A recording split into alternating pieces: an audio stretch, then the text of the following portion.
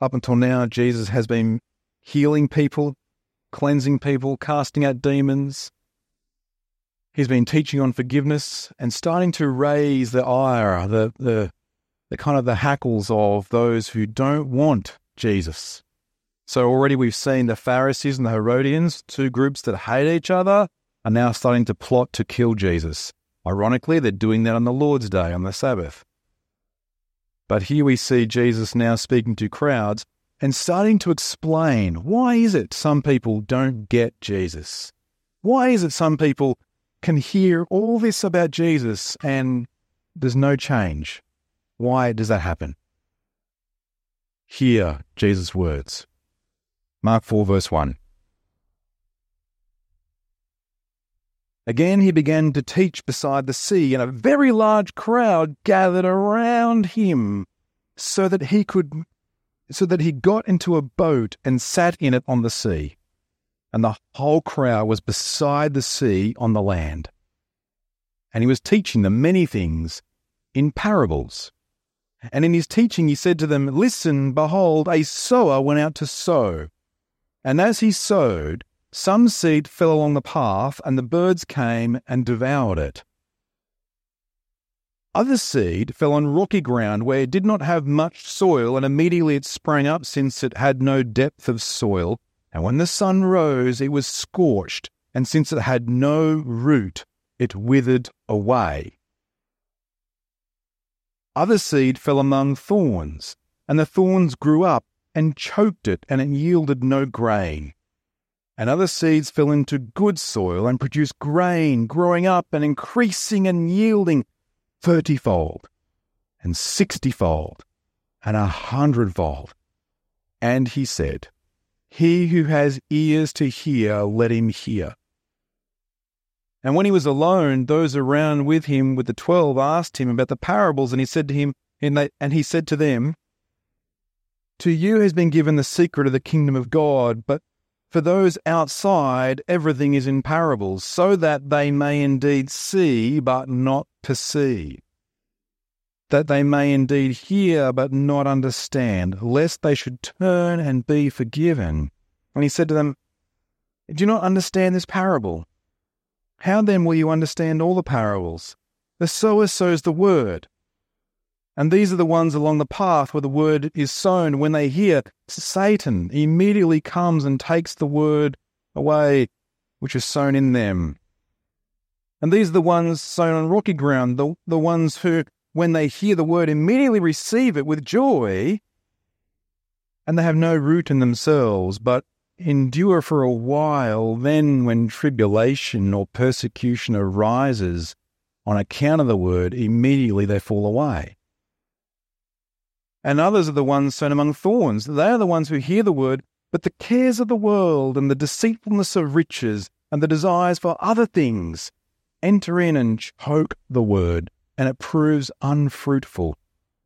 But those that were sown on the good soil are the ones who hear the word and accept it and bear fruit 30-fold and 60-fold and 100-fold. And he said to them, Is a lamp brought in to be put under a basket or under a bed, and not on a stand?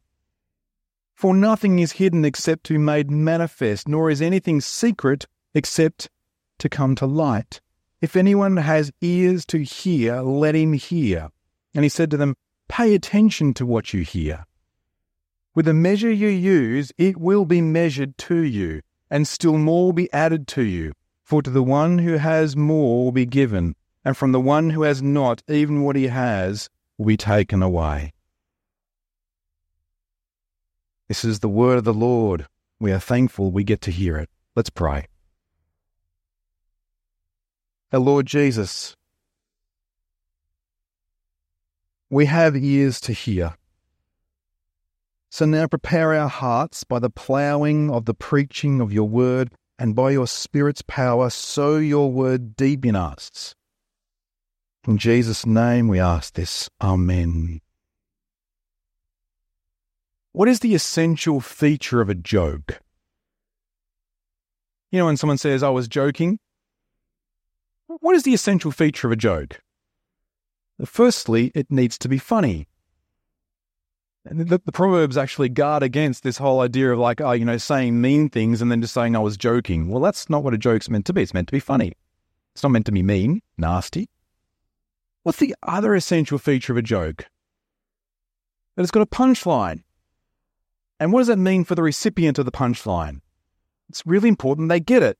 You know what it's like. I've been there. I've not got the punchline. You're standing in a circle. Someone says a joke and you're smiling because you know it's a joke and you know the punchline's coming. And then you're like, and you can tell everyone else is like laughing their head off. And you're going, do I pretend? No, I can't pretend. I will not lie.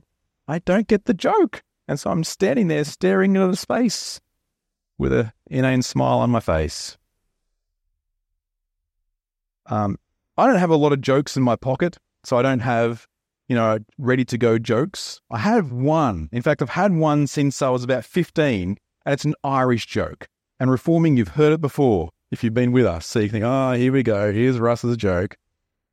But it's got a story, this joke, because I thought I'll test it in Ireland. Now, I want to say this. I love the Irish people. This is not meant to be an offensive joke. It's not a dig at the Irish. But 20 or so years ago, I happened to be in Ireland. It's where I first met Presbyterians, actually. If you're wondering what sort of church you're in a Presbyterian church. I hope you knew that from the sign as you came in, but just in case that shocked you, we're a Presbyterian church. I didn't grow up in a Presbyterian church, and I was a really, really young Christian when I ended up in Ireland. And I didn't know much, and anyway, long another story. And I was working on a farm and staying with this family, and they're in a big house, and they all stayed together. And this family were lovely, all right?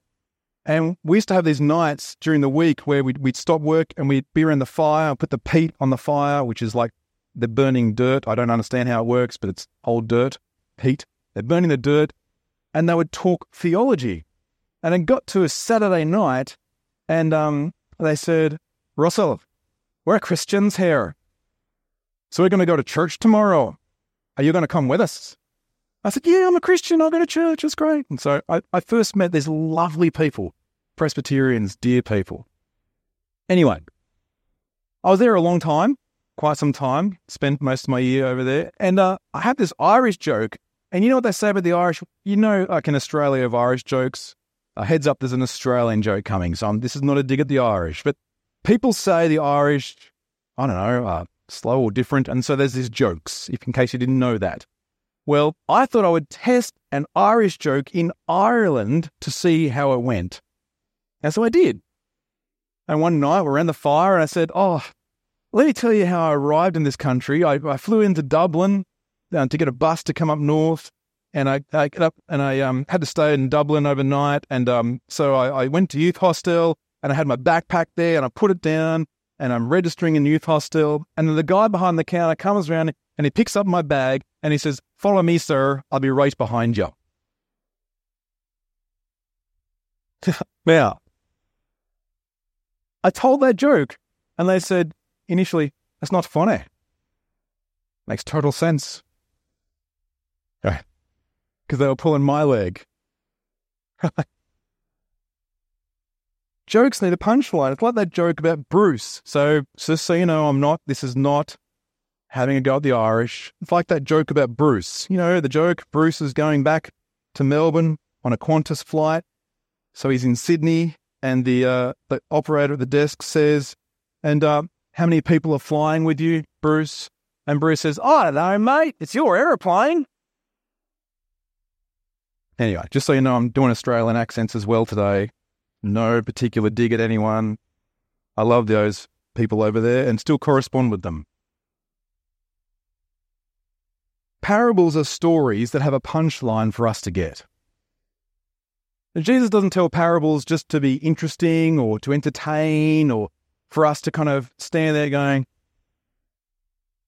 He tells parables that have a punchline, and it's really important, friends, in the small amount of time we have for us to get that punchline today. The title of this sermon is that we are to listen like our life depends upon it. Jesus wants us to listen like our life depends upon it. We must.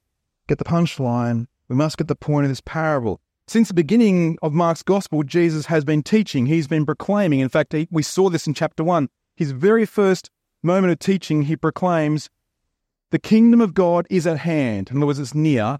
Repent and believe in the gospel. But up until this point in Mark's Gospel, Jesus has not explained what the kingdom is. He just said, repent, that is turn, do a 180, turn and believe in the good news of the King. And now he's going to explain what the kingdom of God is like in a few parables. And he's explaining for us to see this, to get it, and to have our lives changed. And this parable today is about 4 soils. And this parable really is asking the deep questions of life that you're asking, even if you're asking it subconsciously.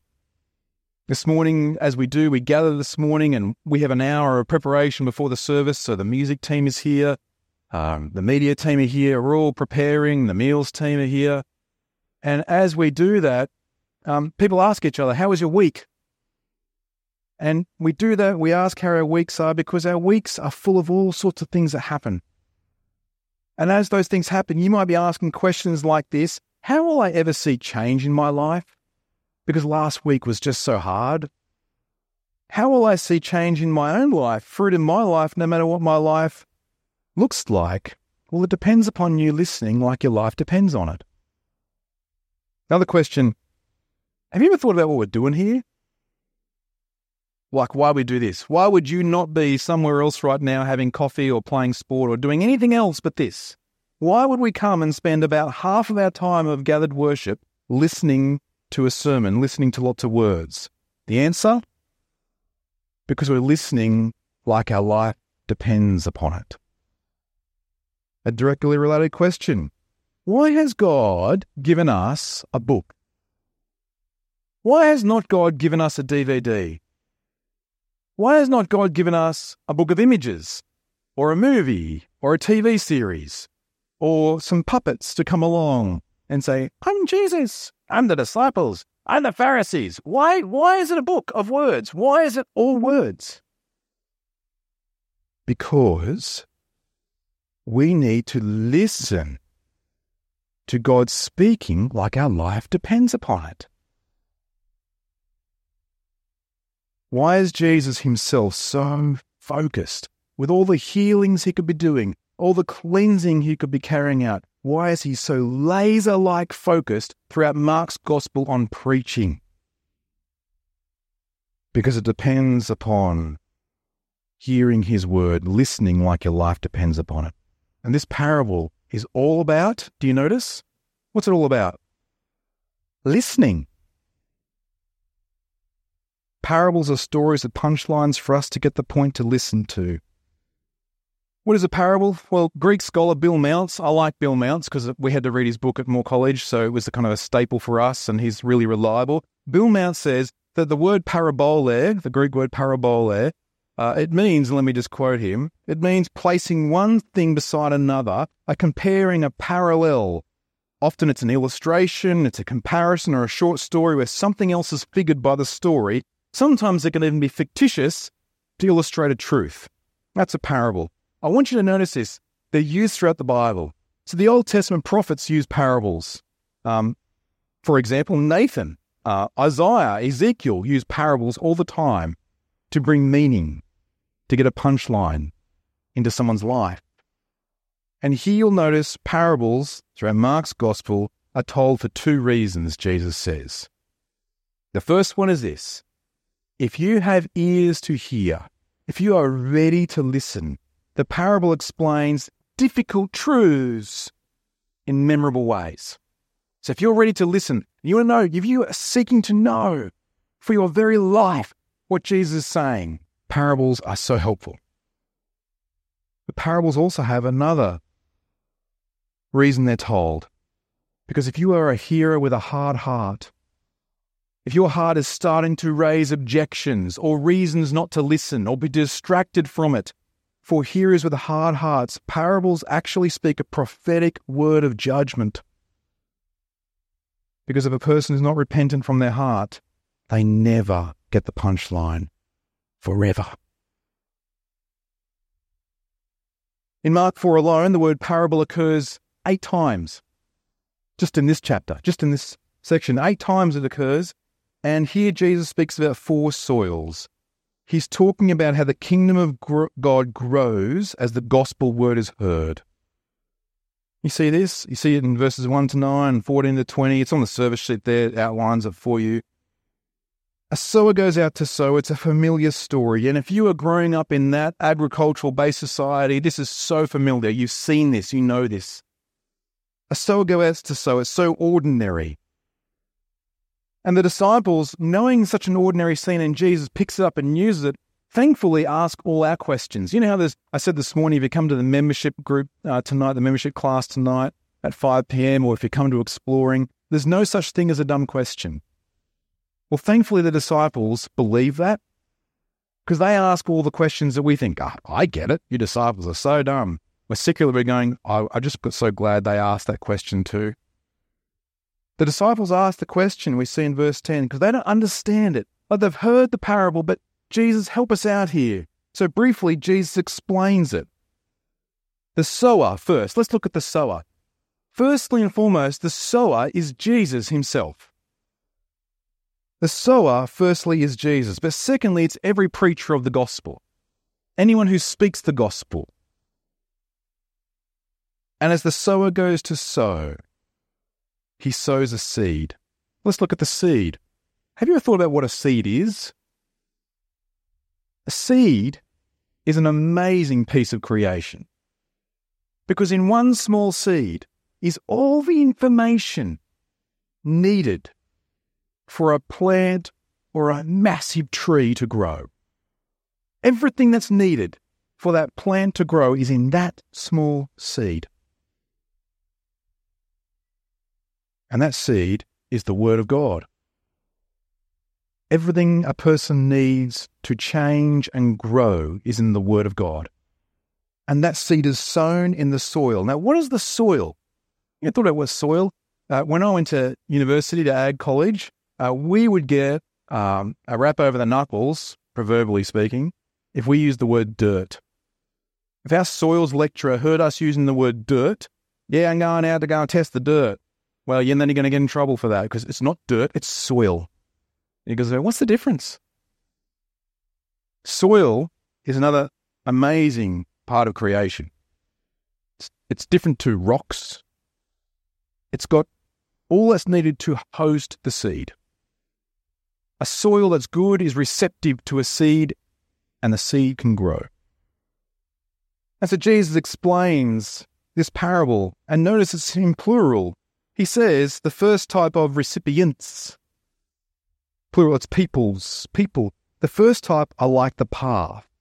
These are ones where the word is sown, they hear it at the very least, but Satan quickly snatches it away. Then there's the rocky ground. People who are kind of that rocky ground type of soil, they've got rocks in amongst the soil. The problem is they have no possibility of root. There's no endurance. There's no patience. So when it's hard to be a Christian, they don't endure. In fact, verse 17, when persecution or difficulty comes on account of the word, not difficulty comes because they're just being a jerk. That's not a persecution. If someone's just being a jerk, it's not persecution. Because, no, it's on account of their gentleness and grace and belief in Jesus, persecution comes. And on account of that, well, what's their choice? Do I endure this sort of persecution? No, I'd rather not actually. So I'll just stop enduring. I'll stop believing that word. Then there's the third soil, whose people have so much going on in their lives. You know, that type, we talked about this last week. We're looking at rest. I mentioned how I find it difficult. I find it quite intimidating, actually, when you say to someone, how are you going? They say, I'm busy. I'm so intimidated by that. I feel like I don't want to ask anything more because I feel like I'm even imposing upon you by asking how you are. I just don't want to, I'm sorry. I'm sorry I asked. I'll go over here. And, you know, people are probably, I'm busy.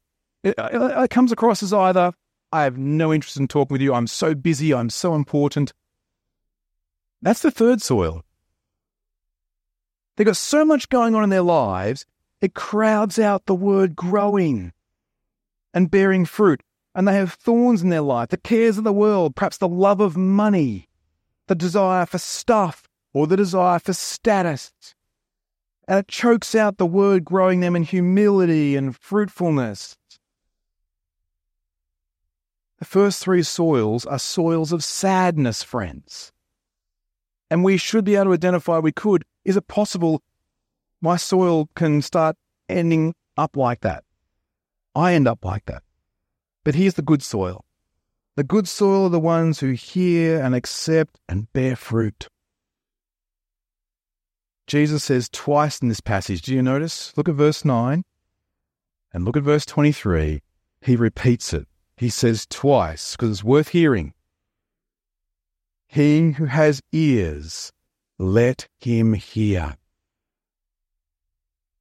It's a sad thing to listen to Jesus' words and walk away and nothing happens.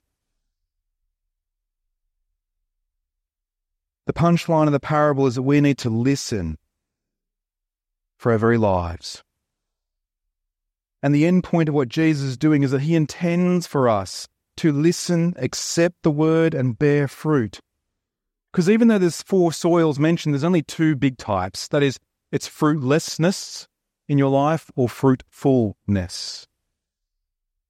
See, some people try, and many do it today, they'll say they accept the word. Yeah, I'm a Christian, and I think this was me a little bit when I ended up in Ireland. I'm a Christian, but I didn't really care much for Jesus' word. I didn't care much for his church that he purchased by his blood.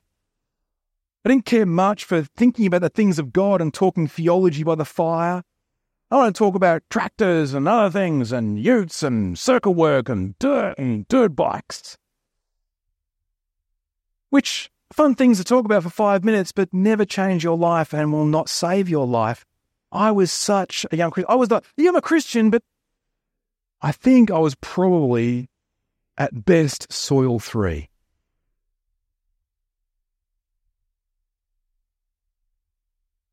Soil 3 ends up being fruitless. The thing is, just to accept the word, just to say, yeah, I'm a Christian, is not the point of sowing the seed. It's not just so the seed goes into the soil and stays there. No one sows seed in the soil and says, that's a beautiful thing, bare soil. It's the point is fruitfulness. There should be fruit, growth, change. And so the hearers of Jesus' explanation, hear with his word, the question is for us, the question is for me, will I accept this fruitfully? For Jesus goes on to give the secret of the kingdom of God, the mystery, how the word works. This is the second point in your outline, verses 10 to 13 or 21 and 25. So the disciples don't just ask for Jesus to explain the parable, they ask this, why do you use them? Why use the parables? And Jesus' answer is to quote from Isaiah 6, our cross-reference reading earlier. And he says this, to you has been given the secret of the kingdom of God. But to everyone else who won't accept that word, here's what happens. And he quotes Isaiah 6. They may indeed see but not perceive, verse 12. They may indeed hear but not understand, lest they should turn and be forgiven. Do you see the opportunity before us to listen to Jesus and turn and be forgiven, to repent and believe in the gospel? God is undertaking a rescue operation in his world today. I think it's good and right we work at saving all sorts of things. We want to save rainforests and we want to save animals from extinction. Do you see what God is doing? From beginning to end, he is saving the humans. He is saving us for relationship with him forever. And Isaiah 6, notice, what was the original context of Isaiah chapter 6? It was Israel who had hard hearts. God's people. God's people listen, yeah, I'm a person of God, but they would not listen to God. And they had hard hearts. And so God gives them this parable in Isaiah 6, that Isaiah the prophet who feels so alone, here I am, send me, who else is there? And every prophet has felt that, Elijah felt that, and they go to God's people of all people who should accept it, but instead they won't. They close their eyes, their ears, their hearts to the word of God, and that gives a warning. Not many words later, in verse 33, Mark writes this, "With many such parables, he spoke the word to them as they were able to hear it. He did not speak to them without a parable, but privately to his own disciples he explained everything." Do you see this? Jesus is so gracious.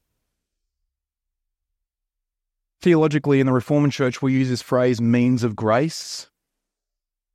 Jesus gives grace. And what are his means of grace? The ordinary means of grace are his word, prayer, his people, the church, the sacraments that we'll celebrate in the Lord's Supper later. Why are they ordinary means of grace? Because they're so ordinary. We don't do anything here that's crazy, flashy. We're not riding motorbikes into church to impress you. We're not got any special light and sound thing. In fact, the people you see from the front, I won't speak for the others, but they're all unimpressive. They're sinners in need of grace, because we all need the ordinary means of grace that God has ordinarily in every generation come and given us his word, the gift of talking to him in prayer, his people, the church, to encourage one another. And in that sacrament of the Lord's Supper, we'll have communion in a moment. To know that his grace comes to us so that we can have forgiveness of sins. We can have right relationship with God through Christ. Do you see what Jesus is doing? These parables are given for us to listen and have our lives changed, because your life depends on it. How did God make the universe? Years ago, we were babysitting a family, and they had 4 boys. And if you know what a family of 4 boys is like, it's kind of like caring for a football team. And the other 3 older ones were a bit rough on their youngest. So we were babysitting them, and we're kind of like, they needed to be kind to their brother Daniel. But anyway, it happened throughout the Saturday. It gets to dinner time, and they all said to us, because Daniel had at that time a tongue tie, so he had a list. And they said to us, hey, Russ and Amy, watch this. And they looked over at Daniel, who's 3 years old, and they said, "Daniel, how did God make the world?" And Daniel straight away said, "He spoke it." And they're all like, they're in cackles of laughter, right? "Oh, so funny, he's got a list. Let's laugh at someone," which I think is very nasty and mean. But that wasn't what struck us. As they're laughing, our eyes are fixed on Daniel. And they stopped laughing and they said, "What's going on?" And I said, "He's 3 years old." And he was able to say in a moment how the Lord made the world. He spoke it. He's been catechized well. He's been discipled well. He knows and believes the Lord spoke the world into existence. That was amazing. How did God make the world? 3-year-olds know. He spoke it. How is God saving the world? 3-year-olds can know. He is speaking. He made the world by his word.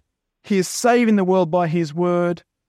That is God's rescue mission by his word. So how do people like you and I come back to like having fellowship with God in the garden? We hear his word and we believe it. We accept it and we endure with it and we grow in fruitfulness. See, many people want impressive Jesus, the physical miracles, the temporary stuff. But actually what we need is the deep and abiding word of Jesus that saves us and sanctifies us. To us has been given the secret of the kingdom of God to understand the kingdom. But for those who want to stay on the outside, the parables they never fully understand because they don't want to understand or believe in the parable giver. The gospel word is power, friends. Romans 1, it is the power of God for salvation to everyone who believes. Jesus finishes this parable by saying, when you get a lamp, right, and I don't know if you use lamps, we got one that sits in the back patio at home, and you put a candle in it, like one of those little tiny candles. In case it falls over, it won't burn the house down. It'll burn the back table, that's about it, Lord willing. But we got one of those candles, lamps. Now, you don't light that lamp and then go, "Hey everyone, I've lit the lamp, I'm going to go and put it under Knox's bed. That's silly. Jesus is saying something, everyone will be going, Jesus, this is nonsense. Of course you don't put a lamp under a bed or under a basket. You put it on a stand. The point Jesus is making this in verse 22. Nothing is hidden except made manifest, nor is anything secret except come to light. The proclamation of the kingdom of God is like bringing a lamp into a room. It brings light and clarity and exposes things. It makes hidden things now clear and present. Jesus, as he speaks his word, is revealing the hidden secrets of our hearts. Are you wanting to be believing in Jesus and be like him, or don't you want that kind of change in your life? And if the hearer responds rightly to the message, more will be added. They will bear fruit, but the person rejects will lose much more than they could imagine. Do you get the punchline? Do you see what's going on? Friends, you need to get the punchline. You absolutely need to hear what Jesus is saying and believe him at his word. But here's a problem that you and I have. We can't. Not on our own. Humanly speaking, we are unable to. We are so depraved by sin, so turned the other direction. I cannot because I'm smart enough or not smart enough, simple or profound. I cannot, by my own measure, come to Jesus just because I worked it out. I worked out the parable. I worked out the mystery. Look at the closing words of Jesus. In this section, it's verse 33. With many such parables, he spoke the word to them as they were able to hear it. See, Jesus is speaking parables. As he's speaking, he, by the Spirit of Christ, is opening our eyes, our ears, our minds to understand so that we can hear it, so we can believe it. In John 12, Jesus said this about seeds. In John 12, context is talking about the kingdom of God, and Jesus says this. He says, truly, truly, I say to you, unless a grain of wheat falls into the earth and dies, it remains alone. But if it dies, it bears much fruit. Do you know what he's saying? This is the last thing you'll learn about seeds today in our soils and seeds agricultural lesson. A seed which has all the information you need for a plant will not do anything unless it first dies. A seed put into your hand today has the potential for life. But a plant cannot grow unless that seed, with all its information, uses the other thing that's in that seed. It's starch. It's glucose, it's sugars. It's the little energy that pumps the seed, the root, to go down for the plant to emerge. It gives it the kickstart before photosynthesis needs to kick in as it hits the surface. But once that's expended, the seed is dead. And so Jesus says in John 12, the seed must first die before the plant grows. Do you see what Jesus is saying? Jesus is the sower of the word. He's sown his word today, but I want you to see something else. Jesus is the word. Jesus, John's gospel style, is the word made flesh. He is the revelation of God. He is the word of God come to you. And do you see what Jesus does as the seed? Jesus is the seed that dies. Jesus is the seed that himself dies. And although he didn't come as a tree, he gets nailed to a tree for you and me. That is his grace to us. That is what he does for us. The very word of God comes for us, not just to listen, but to live because he dies. That's the gospel. And that's the gospel word at work in you and in me. It's not just hearing it. It's accepting and bearing fruit. It's being changed. It's by listening to the words of Jesus and living for Jesus. Earlier in this series, I said that Mark wrote the first gospel. So the four gospels, Mark writes the first one. And we see in Mark's gospel, it's very likely he gets lots of his first-hand information from Peter. And Peter writes this in his letter about the word. He says this to the church: "Since you have been born again, not of perishable seed, but of imperishable, through the living and abiding word of God." You see this? Because Jesus died and rose again, we have a future that is incredibly bright. We can keep listening to Jesus now, and we get to listen to Jesus forever because he is our King, the King of the kingdom. Which means for us now a couple of things. Friends, what is the one thing getting between you and seeing Jesus' word change you? It's a soil type of a hard heart. It's pride. It's that self-righteousness we'd rather cling to than confess it. It's a heart that would rather say, "I've got this, Jesus. I just want you to do a couple of things for me, but I really don't want you to get into the inner crevices and change my life inside out, Jesus." It's that kind of thing where you would rather say, "I'm happy to see, but not perceive. I'm happy to hear, but I don't really need to understand." Now there's a warning Jesus has.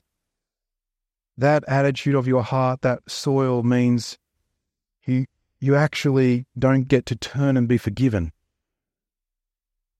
Listen to the words of Jesus. Let the gospel go in deep. I know some of us might say things like, I hear this, like particularly among men, and I'm sympathetic to this. I grew up in a family that, I guess you could say this. A lot of the men in our family would say, "I'm not into words. I'm not into reading." Which wasn't really true, because they would read tractor manuals and fertilizer profile publications. But I just want to say, look, it might be that you have struggle reading. That's not the same as you don't want to read God's word, is it? It's not the same as I don't want to listen to God's word. If you struggle with reading or struggle with hearing, come and tell us. Come and tell the elders of this church. We love meeting with people of all types of reading ability, or people who can't read, to explain and listen to Jesus' words. Don't let that be the reason that you just have some reason you've told yourself, you've come to believe that I don't need to be interested in reading or the Bible or hearing. Don't believe that. That's a hard attitude that says, I don't need this. Our friends, God has given us a book. We are people of the word. That is how we're going to see our lives changed.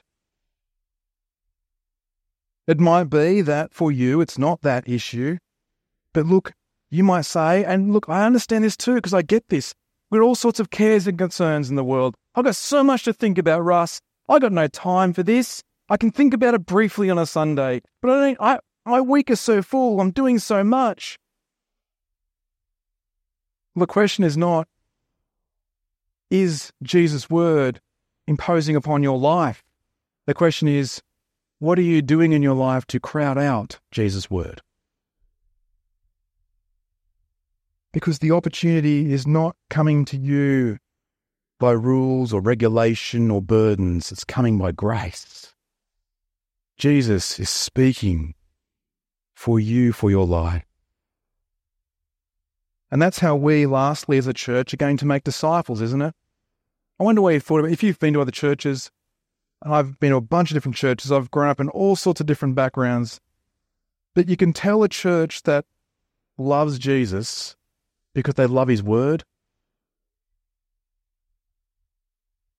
You can tell a church that prays the word and preaches the word and sings the word and hears the word and believes the word and sees the work working in us and actually asking one another over morning to your church lunch, how can I pray for you? How can I encourage you with the gospel? That's a church that loves Jesus. We pray that would be us. That we would, Colossians 3:16 style, let the word of Christ dwell richly in you, teaching and admonishing one another with all wisdom, singing psalms and hymns and spiritual songs with thankfulness in your hearts to God. So friends, part of our application is we're going to do that right now. We're going to sing. And I get, like many men like me or my uncles could say, I'm not really into singing. I'm not really into words. I'm not really into singing. I haven't got a good singing voice. I'm going to tell you, the media team let me know, and I'm so thankful for this, I'm one of the least of the singers of this congregation. You don't come to me for tune, melody, rhythm, or anything else that's associated with singing. But if you believe this, and you pray for this to be fruitful in your life, could you sing, lift your voice in song and sing this next song, Speak, O Lord, as a prayer, as a thankfulness, and say, we want to sing, we want to believe this. Let's stand and sing together before we take in the supper.